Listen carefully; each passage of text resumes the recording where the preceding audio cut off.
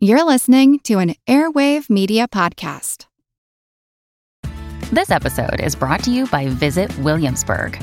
In Williamsburg, Virginia, there's never too much of a good thing. Whether you're a foodie, a golfer, a history buff, a shopaholic, an outdoor enthusiast, or a thrill seeker, you'll find what you came for here and more. So ask yourself, what is it you want? Discover Williamsburg and plan your trip at visitwilliamsburg.com. Switching up your wardrobe for the new season? ASOS is the only online fashion destination you need. And right now, new customers get 22% off with code PODLOVE. ASOS has more than 850 fashion brands, including exclusive labels ASOS Design and Topshop, plus legendary brands you know and love. Whether you want to refresh your denim lineup or need an outfit for a special occasion, ASOS has you covered. Head over to ASOS now for 22% off with code PODLOVE. That's P-O-D LOVE. Offer ends September 28th. Terms apply. Visit ASOS.com to find out more. Here's a program from our archives. In a tropical rainforest, there's not only an incredible variety of living things, but complex networks of species which depend upon each other for their survival. I'm Jim Metzner, and this is the pulse of the planet. Right now, we're listening to an example of this interdependence. It's the highly amplified sounds of a lycaenid caterpillar of Central and South America.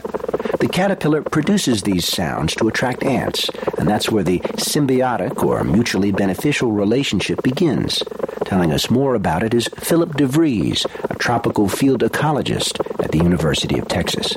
The symbiosis between lycaenid caterpillars and ants is simply that the caterpillars produce a secretion which is often high in amino acids or sugars, which is eaten by the ants, and they produce this in exchange for protection against predators. So the caterpillars attract the ants with sounds, the ants ward off wasps which prey on the caterpillars, and in return, the ants get to feed on the caterpillar's secretions. It shows you just how many symbiotic interactions are potentially out there, because if you consider one species of ant in one caterpillar, well, you also have to consider the plant the caterpillar is feeding on.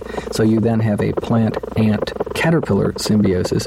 You put in wasps, predators of a variety of species, and then all the various plants that are found in the tropics, and very, very quickly, on a small geographic scale, you find that the number of symbiotic interactions, the potential ones that are out there, are simply staggering. So if you consider how many possible symbiotic interdependent relationships there are in the tropics, and that we will never see simply because they're being cut down at such a rapid rate, is really a very depressing thought. This archival program is part of our 30th anniversary celebration. If you want to hear more, check out our podcast.